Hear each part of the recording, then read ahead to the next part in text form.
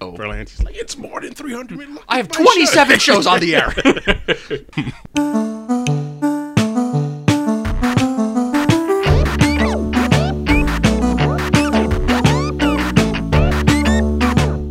All right, welcome to Post-Apocalyptic. That's Rob. This is John. It's 2020. It is 20. We made it. We made it. 2020. It's...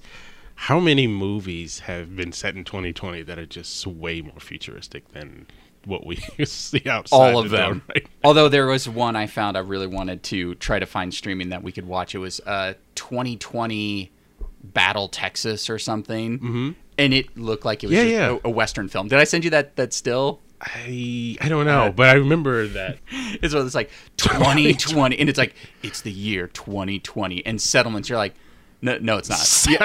But it's like, it doesn't even look like they're trying to be futuristic as much as like they all just have guns and cars. That it's more Mad Max. Yeah. It's 2020. And like, sure. Like, I don't know if was it like an apocalyptic event that happened? Yeah, it was like one of those Italian films, but in English. One of those ones where you're like, no one speaks like sort of grammatically correct English, sort of like how I speak English all the time. Came up for some reason in a thing. It was like 20. I was like, I want to watch all movies that were based in 2020, like this year. Like just watch all the 2020 movies and just go, they were way off. Yeah, let's do. I mean, other than like when they talk into like their watch or something. Oh, okay, that's sort of futuristic. If you have an Apple Watch, you can talk into it. But that the 2020 movies, I'll do a research and see what all movies that take place in 2020. Maybe we'll knock out one or two.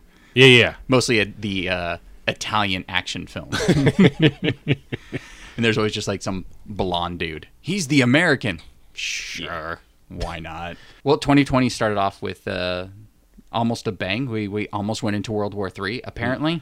Almost. It was, I think he's trying to get us into World War III. Right. Just to stink off the news off of the impeachment. It's like off of my crimes and onto like war crimes. Let's do something bigger. I already have these crimes. Yeah. I want to move to war crimes because I hear those are the best crimes. Yeah. The best crimes of any crimes ever. Well, I was thinking maybe it was going to be started, World War III gets started from the computer.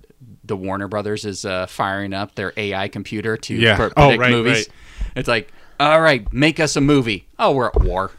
Oh, the AI computer didn't predict movies. It started wars. War games, too. Like, wait, is this real or is this a pitch? What do you think? I mean... As it is, we've already talked about it before. Movies are all based on math anyways now. Like you said, it's like, we're getting The Rock. Rock is, a box office gold. Yeah. Everything's done sort of calculated anyways, but now they're just going to feed it into a computer. Well, they have that Q. They did have that Q rating and probably still have the Q rating of like how The Rock tracks overseas, which is, tracks very well. So that's why he's in everything. Yeah. It's also like, how many Instagram followers do you have? How many, what's your engagement in social media writ large? But does it actually write the script? I didn't read into it because I was like, what a dumb I didn't read into it too because I was so annoyed by that because, it all comes back to just like how tech is changing the game. You know, the Netflix is really, I'm sure this is what they already are doing 100%, but it's just like, this is sort of how things are going to be decided in the future because there's just so much information, I think, unfortunately, so much information that we've let these companies have. And so like, it's normal. And so like a lot of these calculations can be very, very accurate. Yeah. I think when you get to knowing, what movies will sort of do well overseas as opposed to here or with this demographic or whatever, I still think that that's something a computer can't predict because that's based on a lot of things that absolutely change within, from the time you shoot it to the time it's released. Right. There may be a wave of events that have happened where, the public no longer is, hungry for that sort of thing. I don't know. Right. And maybe that's another predictor. Maybe you say, "Oh, in 5 years, what will people be?" But who knows? No one knows. And do they put like they turn up the gamble up to like 2? Like, because you think about like everyone's example, which is true, is like Iron Man shouldn't have worked. by all means. I didn't think it was. I mean, you have Jon Favreau, who's a good director. I have nothing against Jon Favreau, hiring Robert Downey Jr., who's on the way out of his drug phase, right, as your lead, and that's it. Based on a comic that, I mean, I had heard of Iron Man. I knew Iron Man. It wasn't like we think of Iron Man today, like, oh wow, Iron Man, but it wasn't. Iron Man is up there with Spider-Man, Superman, and Batman. But when that was coming out, I was like, Iron Man. Oh, yeah, I remember that character exists. You know, it wasn't like it wasn't getting a lot of ink like Spider-Man, Superman, and all that at all. It was like you said, he was a character, but he wasn't right. You know, like a Thor movie would have made sense first. I mean, if you're going lower tier, everyone knows Thor. Right. Like Iron Man is just, oh yeah, that guy. You know. Yeah, Iron Man always seemed to me, just from the comics though, to be a character that was like, okay, we got our robust, really good ideas out, you know, in these characters like Spider-Man. Yeah. Let me see if we can get something on the same sort of in the same order of those characters, but you know, it seems like they were like reaching a little bit. It's like, oh, Iron Man, really? Okay. And so when the movie was like, oh, Iron Man's coming out, it's like, okay, now they're like pulling out. Not that he's like the bottom of the barrel, but it's like Iron Man. Nobody's really gonna. It's like, who owns this character? No one cares about Iron Man. All right, we'll make an Iron Man. Yeah, you know. And then it just. I mean, it was a good movie, but overall, yes, it was still a very well made and then enjoyable film. Yeah, and then Robert Downey Jr. is really good. He's always been good. He's just has troubles. Yeah. You know? No, exactly. Right. And so taking a gamble on that. Yeah. And now he's worth like $2 billion or something. It's like, exactly. The guy who's sleeping on couches and probably begging for drugs. Now it's like, oh, here's $1 billion. Awesome. Right. I just picture people at Warner Brothers like in that scene of Weird Science, where they're building the girl, but it's like, all right, feed in a photo of The Rock, the comic book. What else? Just put in Twitter. Oh, Black Adam. Oh, there's our movie. And it's like, okay, great. Black Adam. It's just like, it sounds racist. It's crazy. I know. It's like, yeah, we need to get The Rock as Black Adam. Can't you just call him Adam? Yeah. It turns out he's actually Adam in the comics. But why do we need to? Well, it's The Rock. Yeah, but I don't think he's even black. Yeah. Close enough. We're Warner Brothers. Yeah. He's half black. Close enough. Yeah. That's every meeting at Warner. Close enough. Yeah, exactly. But I just picture them just feeding in like decent scripts. Oh, take some of this. Oh, we liked this. And then all of a sudden they just spit out a movie. Like, since we haven't seen it, we have no idea. But it's like, all right, Stranger Things. Nostalgia. I hope it's like that. Ghostbusters. Ghostbusters 3. Oh, Paul Rudd. Oh, here's your movie. Like, I mean, it spits out Paul Rudd as the... And who's your lead? Paul Rudd. And we're doing, apparently, Ghostbusters 3. And, with some of the cast from Stranger Things. Like, I mean, literally, that's... and nothing again. I have no idea. It's like, who should direct it? What about the guy's kid? He's connected. I mean, he's his kid, but sure. Keep it in the family. I mean, it worked so well with Sahara. You know. Oh.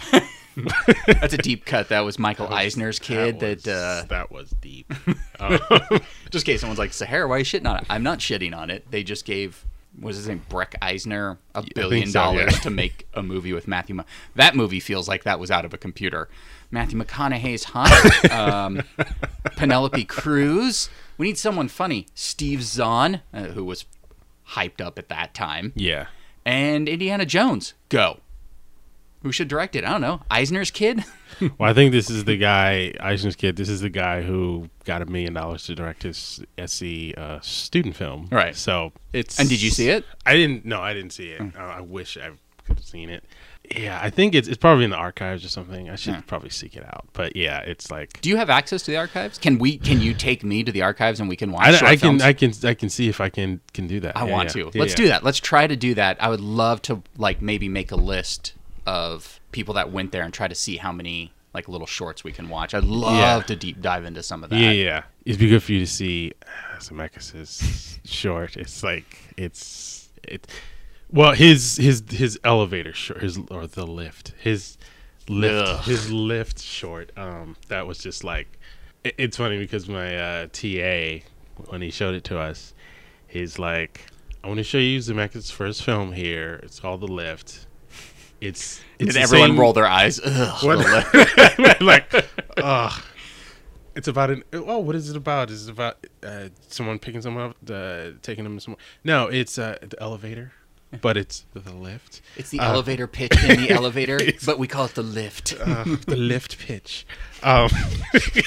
It's like, oh, but it's like his thing's like, he's making the same film that you guys are about to make in this class. This was his, and it will calm you. Right. Is what he said. And so you see it and you go, okay, all right, this is where he started, so I'm okay. Yeah. And then you see his like thesis film, and this is the one where he shot on 35 and carried the 35 millimeter print in the trunk. Yeah, in the trunk. He if you see it, it's weird. It's like, it's so like prescient. It's 1941. It's Forrest Gump. It's Back to the Future. It is not like, it's not that quality. It's not that quality. All that is in there. But all of the sort of hints of it. Mm-hmm. It has nothing to do with any of those movies. But just like some of the characters, some of the way he shoots things, again, has nothing to do with it. But you can tell, oh, that's Back to the Future. Yeah. Oh, that's 1941. Oh, that's Forrest Gump. Yeah. Like Forrest Gump was like, wow. Yeah. When I saw that in there, that was amazing. Well, it's kind of like, I mean, I know Tarantino had made a few other things, but like you look at Reservoir Dogs now. If you watch Reservoir Dogs now, it's all his movies. Like if you were to watch it now, that's almost like his student film.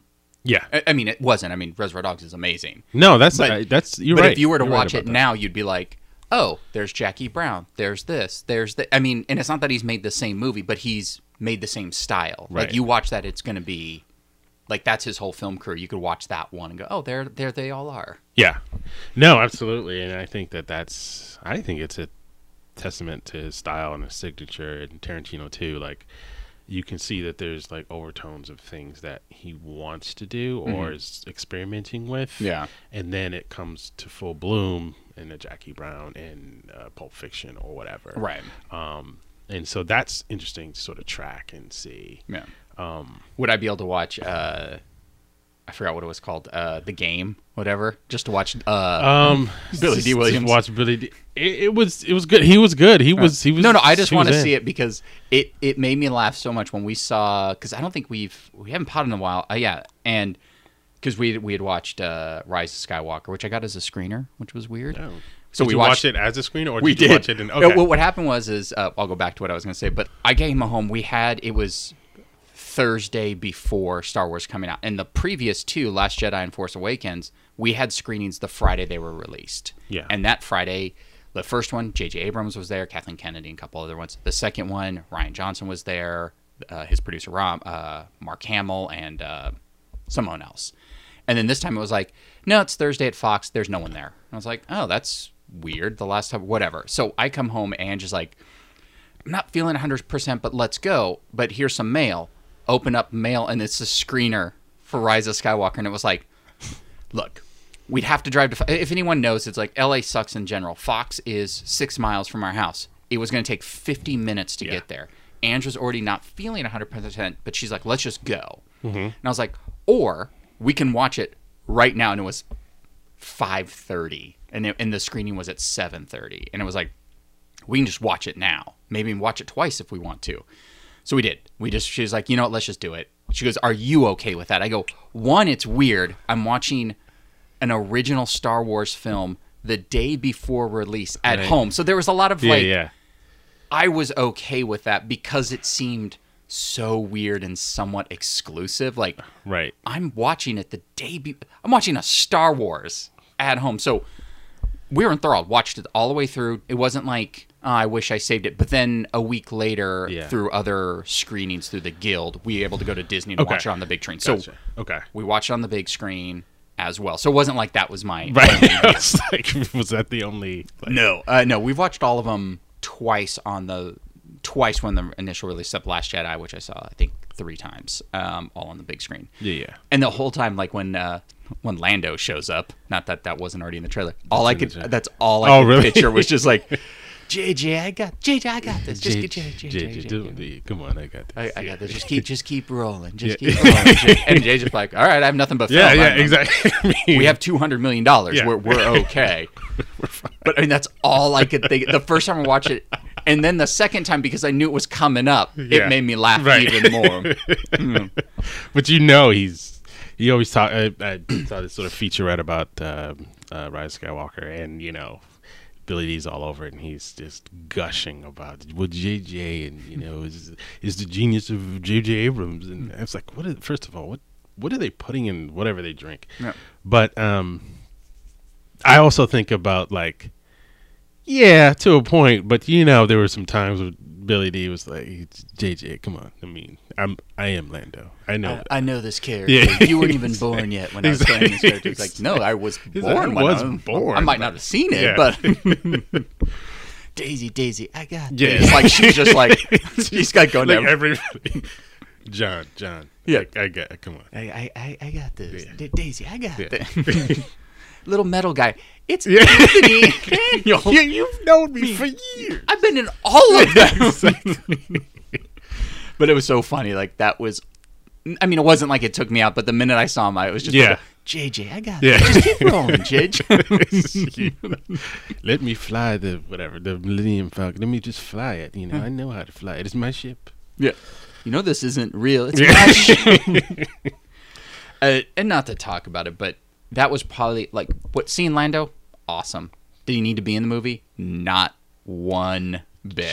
Just he was just there because of he was nostalgia. Lando. And gotcha. Like, everyone else has had a purpose for the most part to be in it, but like he shows up and you're like, all right, cool, we're going on an adventure, and then we don't see Lando again until the end. It's like, did he do something? For me, it was that, oh my God, you're Lando. Do these people know who he is? Like, they seemed really hyped about seeing him. Yeah. And it's like, are they fans of the Star Wars movies? We saw these movies growing up. You see, there's always that line, I heard all the stories, I know the stories.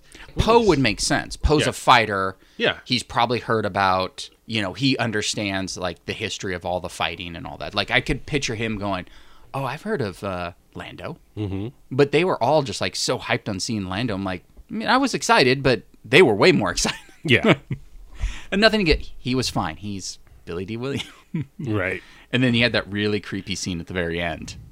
I haven't seen it. Oh, you haven't? No. Oh, sorry about that. Spoilers, Lando's in it. I know. Okay. So no more about that. But yeah, basically the trailer scenes you've seen are... Yeah, or what he's in the movie. But yeah, it kind of. Sorry, go ahead. I know. I just can't believe you haven't seen it. I can't believe it either. I thought I was going to see it over your break, over the break, and it was like didn't see anything. All right, but I want to. I mean, it's a Star Wars film. Yeah, I mean that's literally all I'll say about that. Yeah. I mean, I heard. I just keep hearing that they spent. I mean, we don't have to talk about it, but they spent the whole movie trying to basically either erase or correct, or however you want to say, The Last Jedi. I see it both ways. Since I have watched it twice, not that I absorbed it anymore, this definitely feels like a sequel to A Force Awakens with a few elements of The Last Jedi. Gotcha. Like, you can almost just remove Last Jedi. Yeah. Other than, because they actually kind of add lines. Like, I bet you could probably fan edit Force Awakens and Rise of Skywalker into a movie.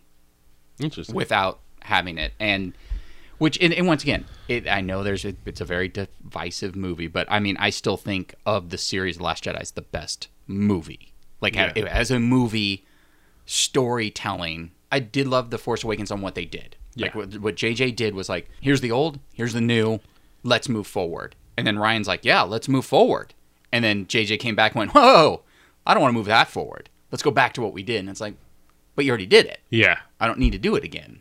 And some of the elements they kept from, they do some more of that Force talking, like, which I really liked in The Last Jedi. But then they take it to another level, and you're like, yeah, I didn't need to go there. Oh. And you're like, so you just ruined it.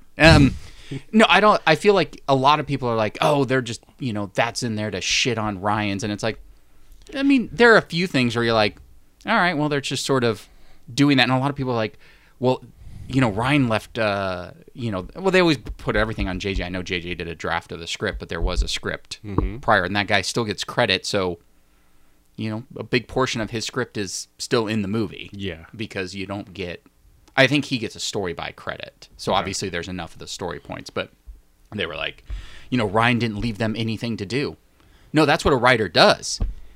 He figures out what the story, and actually he kind of did. Like, watch Last Jedi again. There's things that are open. They don't close every book. Right. And they're like, of course. Well, it's like, what are we supposed to do now? You just needed better writers. And that was the problem, and I don't think JJ's the best writer. And I'm not sure the guy, the people that wrote Jurassic World were the best people to write the third script. And nothing wrong. I think Jurassic World works, but you almost want the Jurassic World people to be the people that do the first one. Yeah. Because like that was basically it. We did a really good job of blending old and new. I don't know, the third movie could have, it's fine. It's still fucking Star Wars. We get a new Star Wars. It's fine. Yeah. For me, it's a disappointment because of where I think Last Jedi was taking us. And it's not like he left these things open where it was like, oh my God, we're going to see this and this. It was more of, oh wait, I can't wait to see what they do. Please don't make Last Jedi Empire the way Force Awakens was Star Wars. Even though like we needed that. And it wasn't. It was like, it's not even Empire, it's its own movie. Then they came back and went, well, we're going to give you Jedi, Return of the Jedi. Yeah. All right, sure. I mean, it's not exactly Return of the Jedi, but it's Return of the Jedi. So basically, JJ made Star Wars and Return of the Jedi updated. Not bad. Elevator pitch? That was the elevator pitch. Did you like Return of the Jedi? Yeah, I'm going to give you that. Yeah. Okay. I mean, we already have that, but what if you had it again? And it was also kind of hard to like. Did you watch Mandalorian? I watched the pilot. Oh, okay. Or the first episode. So when that came out, we were up to, I think, episode 7. There's 10 episodes. Yeah. And Mandalorian's so good. It's so good. And yeah, I'm going to continue that, yeah. It's just well done. The tone's right. The Favreau. Fucking Favreau. Favreau is like, like you talked about Iron Man, from Swingers to now. I didn't see that jump in the filmmaking ability from him. So when Iron Man, it was announced and it was Favreau. Was this before or after Zathura? It was after. It was after. I knew that he had like ability. I knew that he had skill, but like to make that Marvel movie, it was like, I don't know. And then you watch it and you're like, wow, Favreau's really good.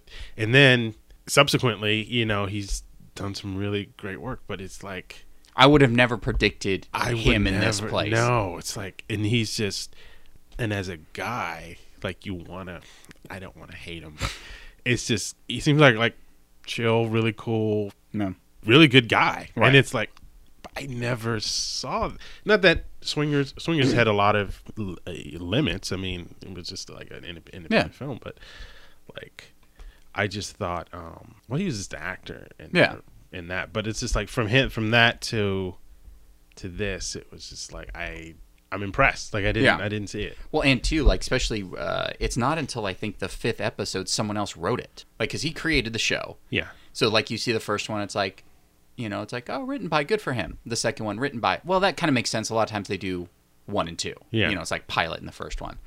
Third one, written by Jon Favreau. Dude, shut up.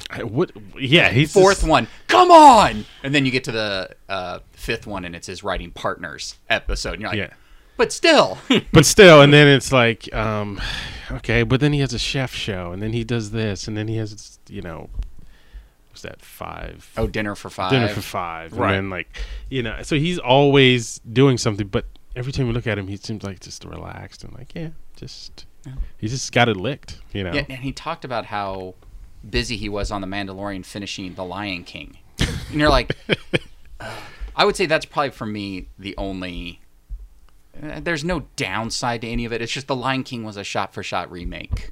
All right, I mean, it's okay. But The Lion King was a shot-for-shot remake. Still well done, but the skill it takes to sort of make... To oversee that is... I wouldn't... Yeah. Movie not with it's still. I mean, I like the animated better, Right. but it's just like, that Jungle Book. It's just like I like Jungle Book because that's how I feel live action should be. I think it helps when there's a human element that can kind of move the story. Where Lion King, once again, the technical level of getting that to what it needs to be is, you are not only the director, you're the overseer of everything. Yeah. On something like that. All right, you remade Lion King. Good job.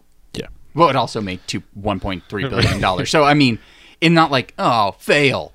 It's not a fail. For me, it's just sort of like, I didn't need the Lion King. Yeah. And that was it. And then... But is it, do you think it's a failure? Like, from Disney standards? I mean, Star Wars is going to be a failure. Star Wars is a $1 billion failure. Yeah. No, I don't think Lion King's a failure because now they've made the same movie twice and have made $3 billion on one movie. So somehow they're right? I don't know. What is that? Is it? I don't know. It's a Ryan Reynolds movie, I think. It was like, a trailer starts out from the studio that brought you The Lion King, Aladdin, and Beauty and the Beast. Yeah. Twice.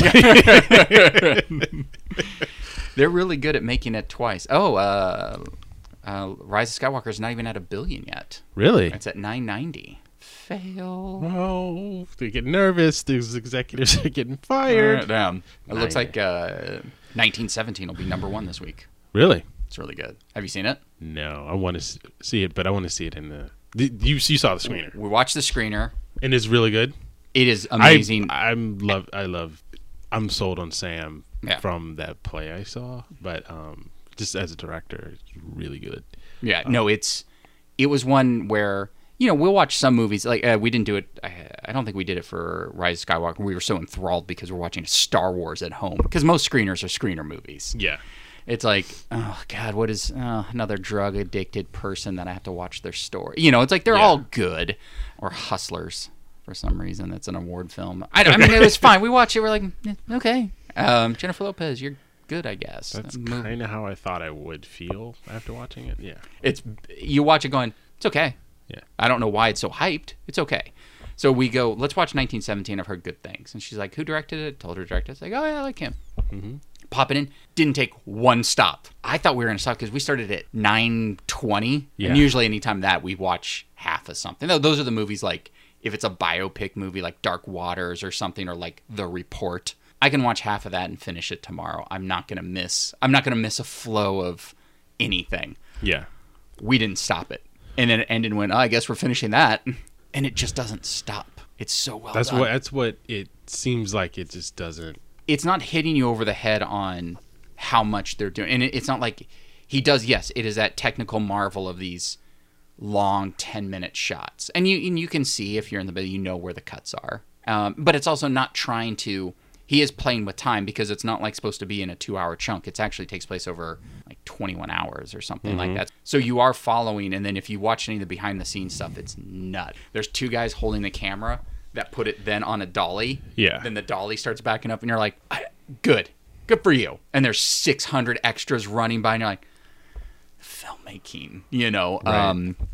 But yeah, after we watched it, it's like, I kind of want to see this on the big screen. I would see it again, but with your TV at home, if you're getting, and it was Blu-ray, so it looked really good. Yeah. So at home and yours, it would still play. But we were kind of surprised. It's like we liked everyone in it. We're like, hey, let's just give it a go. And then we had watched it right before the Golden Globes, like the day before.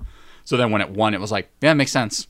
It's worth it. And this was not The Irishman. You couldn't pause. The Irishman. Oh my God. I don't know what's happening in that movie. I'm glad you said that, Rob, because I'm like, I didn't know. I was like, what is going on? I was like, am I falling asleep? Like, I don't understand in the tone and what. I don't know where I am. Where are we? I'm traveling. It's like we're jumping time as much as Marty McFly in this movie.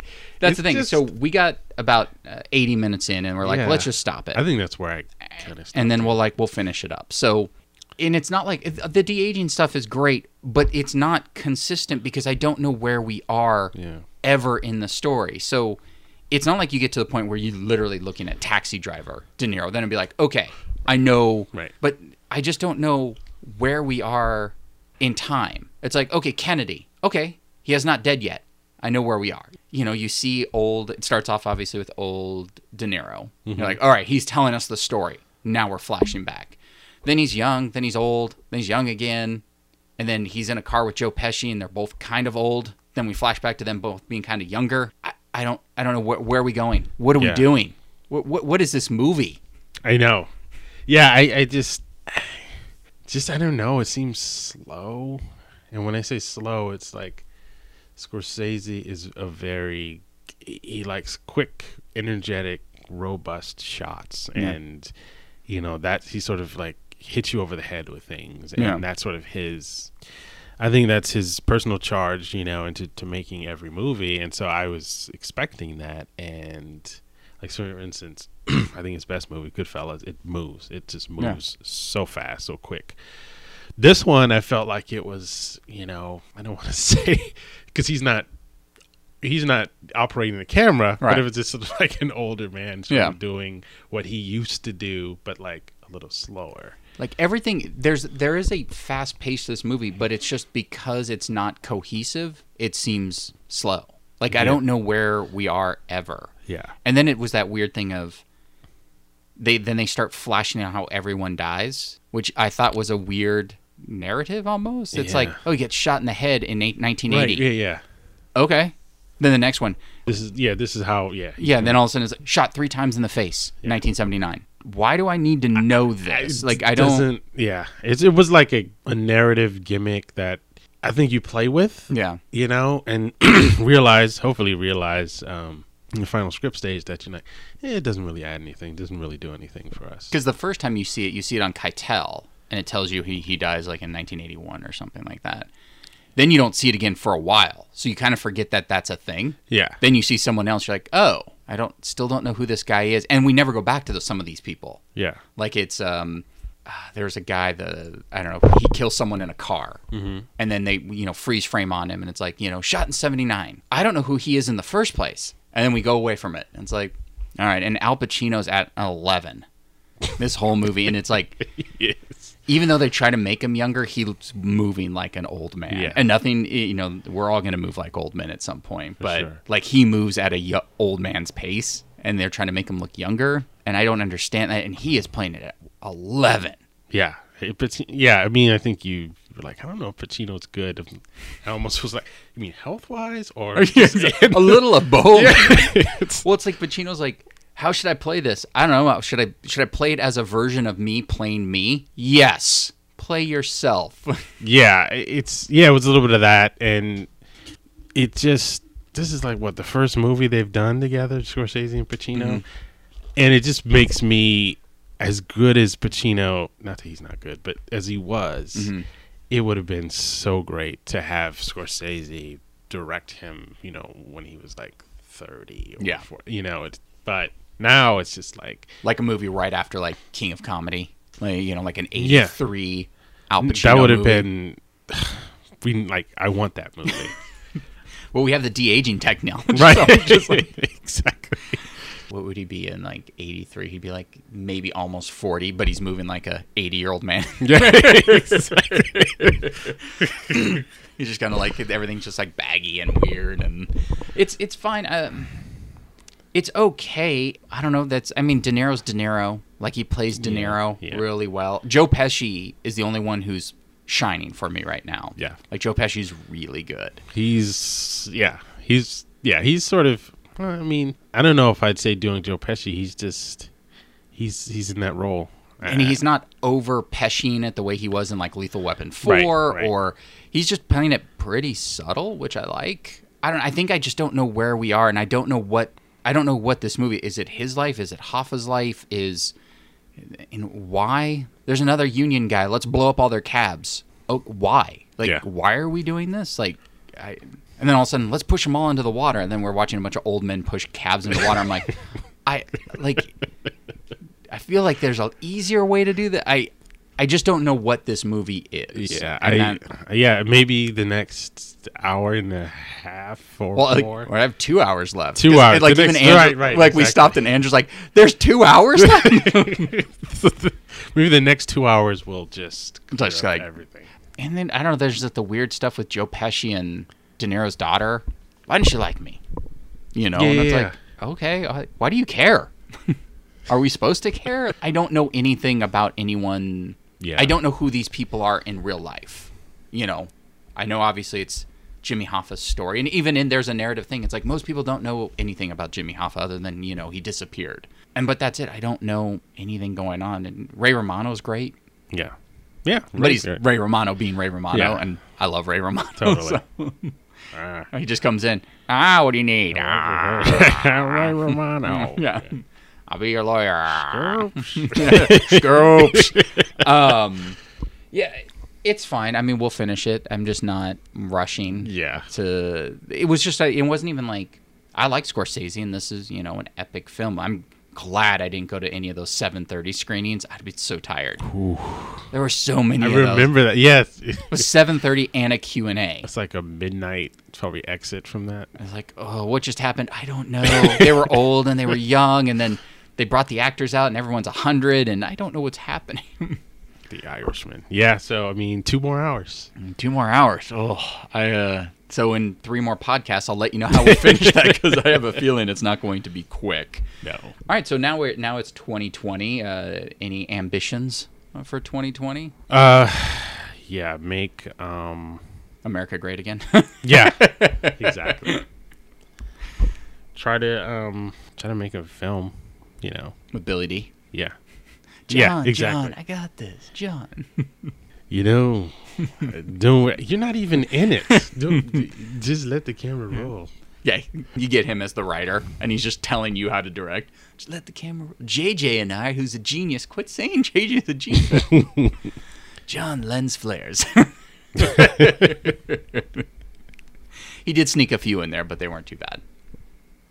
Because, you know, he has to. He's like, yeah, this is my thing. It's weird that that's his thing. I mean, I get it where Tarantino always likes to open trunks and show feet. Right. But, like, his is like a weird after effect. Yeah. You know, it's not like a natural thing. Oh, I shoot in natural light so I can get these, you know, flares off the camera. They're just added later. It's such a weird... It's a weird device. Yeah. That he thinks is his. You know, I'm going to make this mine. Like, all right. I mean, but I mean, not that other people don't use it. I mean, other people use lens flares all the time. But I feel like you know you're going to see a lens flare. Yeah, exactly.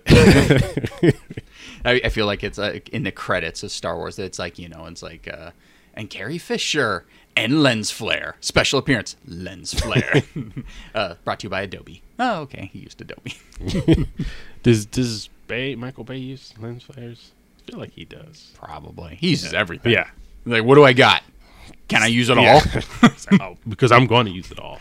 I'm going to blow up stuff. I'm going to do everything. That's the one thing I haven't watched yet. I haven't watched that 6 Underground yet, which I really want to see. Yeah. I hear it's the most Michael Bay movie. What did Ryan Reynolds said? It's the most Michael Bay movie Michael Bayed. And I was like, all right, I'm on board with Michael Bay movie. Yeah, and the Bad Boys for Life, is that Michael Bay too? Yeah, coming out in 2. I don't think he directed this one though. Did he not? Did he direct? I don't know. I mean, it. Bad Boys for Life. But it's the third. We had a whole thing like this at work. It's the third one. Oh, right. Bad Boys for Life. Yeah. Well, they know they're not making a third one, so. Oh, it's 2 directors. Oh, great. Because that's what makes every movie. Is it Martin work. Lawrence and Will Smith? Uncredited, but I'm sure. I'm sure. Let's see. Who do you think they did a horror short, and this is their big feature? Because their names I've never heard of before as the directors. And that's usually how it is. Oh, it's like, so you've never... probably. I don't even know how to pronounce their name. I'm gonna butcher their names. One of the guys is Bilal Fallah. I'm showing John if anyone's interested. But I know I'm pronouncing it because I'm pronouncing it how I would say that word. I think that's how you say it. It's just I've never seen it spelled that way. They direct a couple shorts. 2 episodes of Snowfall. Okay. All right. I mean, sure. And a Wiz Khalifa video. Okay. I mean, that gets you a movie, right? The video thing, I think, is probably put it over the top. But it's not a lot of music videos, though. Usually that's the thing. It's, they're a music video director. So and it's like, give him give them the big, and the other guy is, they're not brothers. Maybe they went in with a hell of a pitch. It's the lift pitch. Quit telling me about the lift pitch. Let me give you the lift pitch. Oh, just because this guy's photo, I don't want to see this movie. And that's him. I'm not even going to attempt that name. Really? This okay. These are the director geniuses that are bringing you Bad Boys for Life. The third one. The third one. That's how it should be under the poster. Oh, so they're just a directing team. They've all directed the same things. They had a short in 2017 called Hashtag. Okay. Topical. Really? So a couple snowfalls. A couple snowfalls, a couple music videos. And a couple shorts. Give them Bad Boys for Life. The Give third them one. That franchise. Wow. 3 writers. Mm-hmm. Chris Bremen, Peter Craig, Joe Carnahan. Mm-hmm. Okay. There you go. That's it. Bad Boys for Life. It's part of the Bad-uary releases of all the films that are coming out in January, which I wanted to see Underwater. That was the one that was shot 2 years ago. Yeah. But it's just sort of being released. No, we have total faith in this movie. January 10th. Yeah. Oh, okay. So you're moving it to Saturdays is what you're doing. That's exactly. the equivalent of moving something to Saturday. The hospice block of television. Yeah. Oh, one of the writers is one of the writers that brought you most The Hunger Games. Oh, okay. And Gladiator 2 is working on. Oh, working on Gladiator 2. Oh, and also wrote Top Gun Maverick. Okay. So, all right. I mean, those are movies. Yeah. That I just read. They are movies. Those are things I told you about on this podcast. So, yeah, Underwater is 93 minutes, which is amazing. No one makes 93-minute movies. You know, it's a crew that are Everything's underwater. 3 hours, 3.5 hours. And on Netflix. Yeah. I could go see this. Ange and I could go. She could start Irishman. I could drive to the theater, watch Underwater, pick up dinner, come back. She'll still have about an hour left of Irishman. It's basically a crew of aquatic researchers work to get to safety after an earthquake devastates their subterranean laboratory. But there's more on the ocean bed to fear. I gotta see this. Kristen Stewart, T.J. Miller, before all the stuff happened to T.J. Miller, and I think that might have been why it got pushed a little bit. Only one director. Oh, whatever. What is he? Scorsese. And the one director looks 12. You gotta be. Okay. William Eubank. Bob Eubank? Bob Eubank. But I don't think it's spelled the same. Or I hope it is his kid. That'd be amazing. I was just thinking like he has that like smile like him. Yeah. He directed things such as How to Make a Dollar Bill in Brooklyn short. Love that one. Hooked short. Short, okay. First period, but not the word period. So it's first with a period. Okay. Short. Z, the letter Z, short. Oh, short, okay. Awakening World documentary. Oh, those are all his cinematography. Sorry. Oh, okay. The movies Love, The Signal, and Underwater, and 2 in the works because Signal. What is that? Signal seems vaguely familiar. Yeah. Oh, I remember this poster, which is sad because I don't remember the movie. Yeah. I remember the poster, but I don't remember the movie. William Eubank.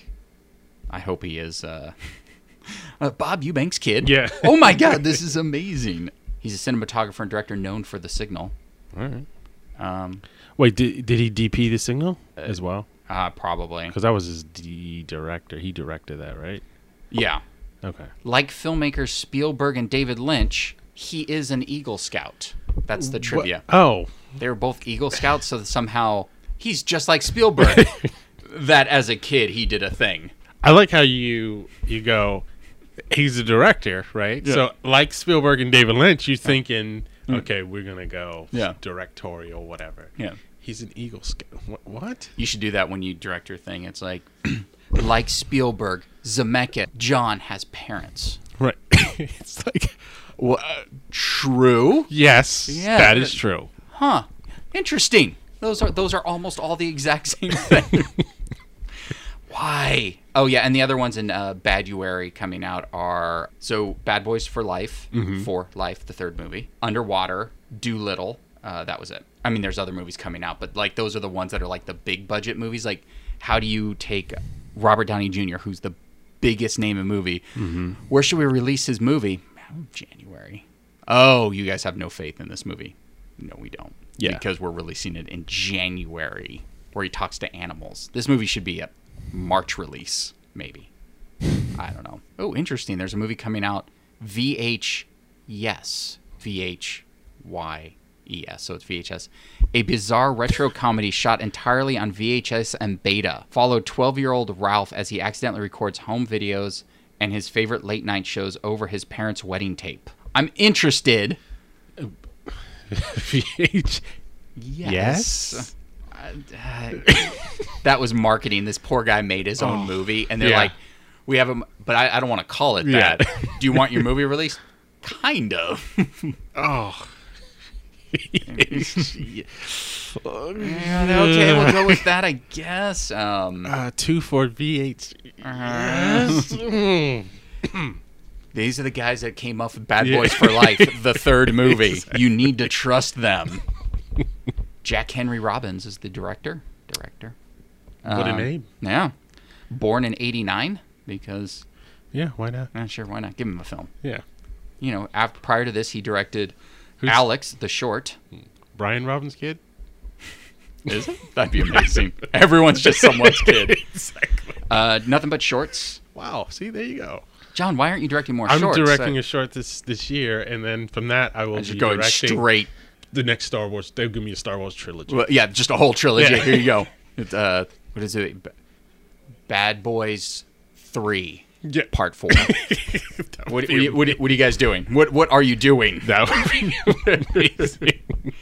So you are going to shoot a short? Yeah, so I'm writing a short right now, and gone through a few drafts, and hope to shoot it in spring. Nice. Then Star Wars trilogy by fall? Then, yeah, by fall, my $200 million deal will come into play. Thank God for that Warner Brothers AI thing, because they calculated my short made it through, and somehow they gave me $200 million. This guy's made a short? Give him the series. You know that's part of the AI system, too. Yeah. It's like, look, some of these movies did really well. You know, like these, his feature did really well, and all he did was direct shorts. Well, put short directors in there. Yeah. Great. That's what we need. We need more short directors. That's the problem. Look what they did with that 3 minutes. Give them 2 hours and 30 minutes and $200 million. Go. I know. Yeah, and then how's your show going? How much longer do you have? Forever? Probably. Thinking March, April. Okay. We just got possible air dates. Okay. Which aggressive. Okay. Aggressive. I was gonna say yours are aggressive. Our air dates are April, and we shot in July. Yeah. So that's not aggressive. No. It's a little aggressive because I'm looking at our show going, wonder if we'll be done. Yeah. We'll be done. Okay. But, like you look at everything, and the show I'm on is VFX heavy. So it's like one day it's like, oh my God, we got a bunch of VFX in. There are 8 shots of like one blue screen. But we have 42 more shots. We need the important stuff. We need the stuff that's blowing up. They're like, look out the window. Isn't that a blue sky? Yeah, you did it. But where's the cabin blowing up? Oh, you'll get that later. So it's like we're getting a lot in, but it is like, yeah, it is very much like it trickles in. Yeah, and then I'm looking at it going, April, huh? It's January now. All right, we have 2 episodes at a 90% complete, so sure. Only 6 more to go. Yeah, because you're still shooting, right? No, we finished shooting, but we're in, editing. Oh, okay. Press, that sort of thing. Did you have to do anything for the TCAs? Yeah, that's what we did this week. So it was brutal. Yeah. Long days, long nights, just, them wanting, they wanted 3 shows. Oh. First of all. You're like, so would I. Yeah, exactly. Can you make that happen? And they wanted 3 shows before we locked 1. And it was like, we haven't locked anything, and you want 3 shows. You'll get 1, and you'll get it at whatever thing. So we've locked 2. We locked the second one this week. So in April, huh? Yeah. Well, although you're not, you have VFX, but you're not VFX heavy. You're very heavy for a show that your show is. Yeah, we're let's just say there's not a lot of VFX in the show that you're not blowing up stuff the way we blow up stuff. No. We're not. My show deals with some time travel. Yours is a VFX heavy show. Absolutely. Yours is VFX. Yeah. But ours is, because it's a period show, there's VFX in there, which you can be like, okay, yeah, VFX. But there's a bunch of VFX that you don't see that have nothing to do with anything other than slowing down a performance or make sure that the finger doesn't. I'm being facetious. No. Make sure the finger doesn't arc to the left, a few millimeters, and things where you go, make sure that breath is taken out, and it's like, okay, so that's another split screen, that's another. So it's a ton of that, which are boring special effects, but visual effects, but it's just the getting to the locked cut that's. It's just like, we're almost there, and you're like very nuanced stuff, and you see it, and I think it's good, but it takes a lot of love to get there. Yeah, we one of our actresses looked at the camera, but not only if you freeze on that frame, it looks like, because she pops up and looks around like left to right. For one frame, it kind of looks like she catches the camera, but it's a nuance because, obviously you look above the camera, but it's only if you pause it. Yeah. And then, of course, it just happened to be one of the editors paused it at that moment, and they're like, oh, we need to fix that. Not the editor, but like the EPs. And I was like, but play it. You never see it. So literally we had to grab that one frame and like move her eyeball. Like those are those nuance things you're talking about where it's like, move it up. I've done that. Yeah. Just a touch. And you do it and you're like, you watch it play through and you don't notice it. It's only when you pause it. Yeah. You're like, if someone at home were to pause it at this one moment on this frame, it'll look like she might be looking at the camera. Yeah. It's like, okay. I mean, once again, it was a cheap one. I was like, hey, that'll be $600. Oh my God. You're like, done. Do it through the whole show. Yeah, but $600 per shot. Oh, okay, never mind. Just the one then. You're like, oh wait, 100? Yes. Yeah. Anything that's under 1,000 is free to me. Exactly. Now. And that we're to that point now where they're just like, they fought me a lot. Not fought me. They're like, ooh, VFX getting pretty heavy. What can you do?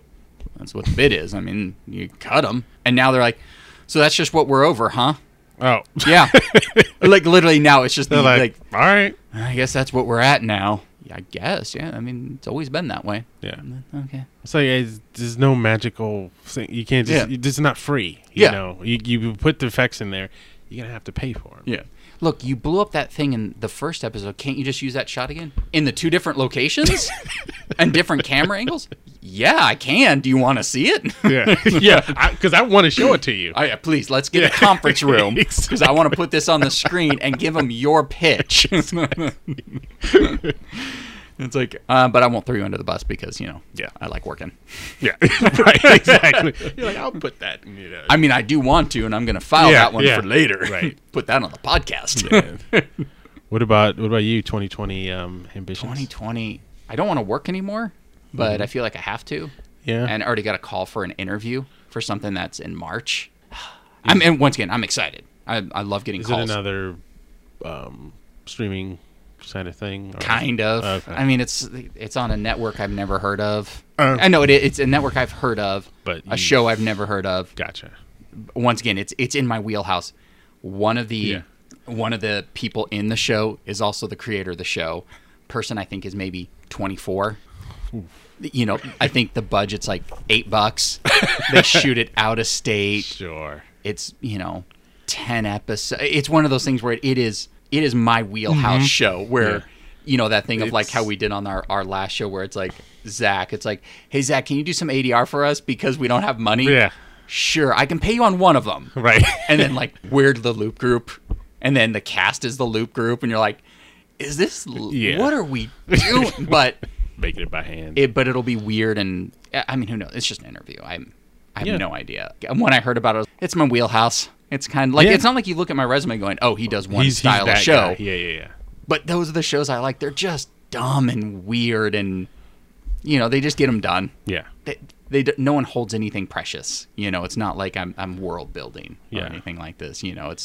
That's when I turn to Billy D. Look. Yeah.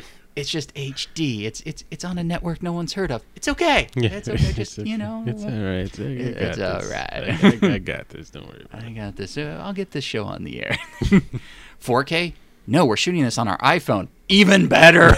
Love it. Yeah, I don't think this is a 4K show. I think this is a who brought the phone? HDR. Yeah, I don't. Yes, this is not an HDR show. There's no HDR pass. I think it's you mix it in the afternoon, if maybe, Yeah. Put a couple of cheapo songs in it, and you got yourself a hit show.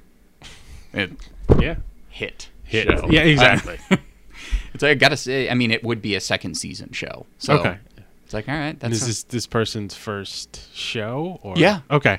I think they did a short part of that. Right. Exactly. It's because shorts. Or web series. Actually, no. Like my only dumb little goal that I'm going to try to do is I'm going to try to make a feature for Wild Eye releasing. The ones the ones we see on Amazon. No, totally. I am going to make one. Really? I only need to do 80 minutes, so 1/4 of a Scorsese. Right. And I'm going to call it 1/4 Scorsese. You should. The third movie. Called Bad Boys for Life. The third movie. I don't have any...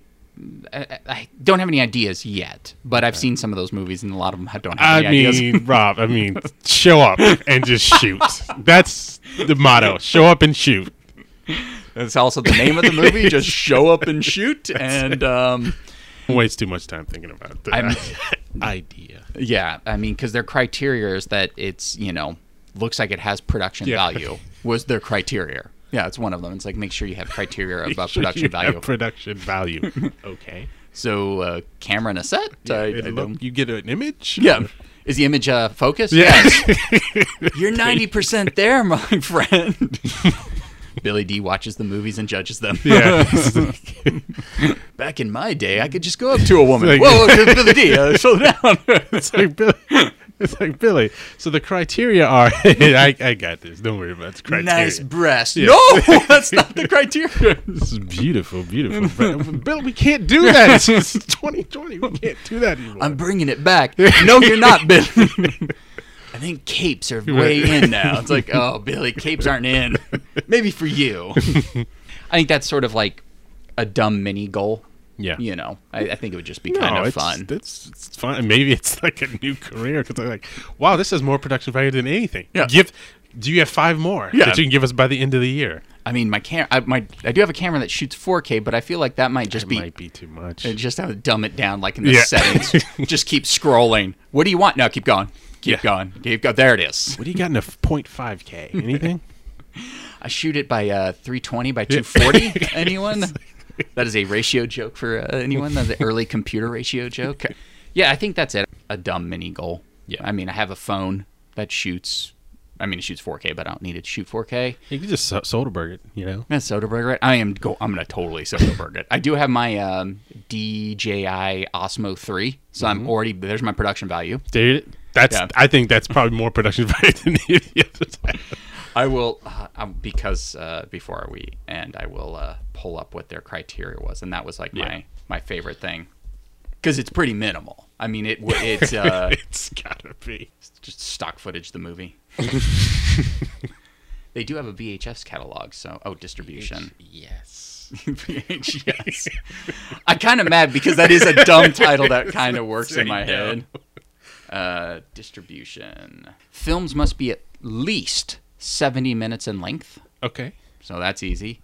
Visible production value on screen despite your budget. Okay. Any genre, horror, action, thriller, cult, gore, dark art house, which might be what I might just go for because I don't know what that means. Retro, maybe retro dark art house. Let's do it. And just call it dark art house. Music and effects, M&E tracks must be available for international sales consideration. All right. And you must be able to provide an uncompressed HD digital master of your film on a hard drive. That's it. That's a list. Sorry. Oh, I should have. That was it. No, that's the list. We must be able to produce it to us so we can have it. It must have an image. Yeah. You must have an image. It's got to be at least 70 minutes. And can you give us a hard drive? I think it's just their goal to get free hard drives. That's it. We require 1 terabyte hard drives. Maybe a LaCie drive. Rugged, please. Yeah. In a minute. Give you a shopping list. There it is. That's the. That's it. That's it. That's and your automatically? Well, you have to have your M&E. That's probably the most. Yeah, it goes. We're always accepting completed films for distribution consideration and encourage you to submit. Doesn't mean it'll get picked up. Oh, okay. I mean, it probably will. Look, I don't want to pat myself on the back, but my dark art house film is going to be amazing. Yeah. Dark art house. Maybe on the next pod we'll just pitch ideas and see whatever the stupidest ideas will be. Let's do that. And we'll have to look into dark art house. Yeah. And for the pod this year, John and I are definitely going to try to watch some of these shorts at USC. Yes. And we're going to talk about every one of them, or at least one or two. The goal is maybe to get a guest this year. Yeah. We'll see. Other than the rotating cast we have, like someone in the business, and by the business we want to talk about people that have released movies on Wild Eye Releasing. Exactly. All of them. Artists. The artists and anyone who's done shorts. I mean, and then they're about to do Doctor Strange too, because that's how it works. All right, well, follow us on our socials. I think it's Because John Rob on Twitter, Because John Robert on Instagram. SoundCloud's how you listen, maybe, or you go to Stitcher, or you go to iTunes, TuneIn, Spotify. We're on a lot. We're not Pandora. Not only Pandora does it. If not, we're going on Pandora. I'm just trying to figure out what else we can do. Where are we not? Where are we not is where we're going to invent new streaming services just so you can listen to us. All right, for 2020's first pod, this has been Rob. This is John. Take it easy.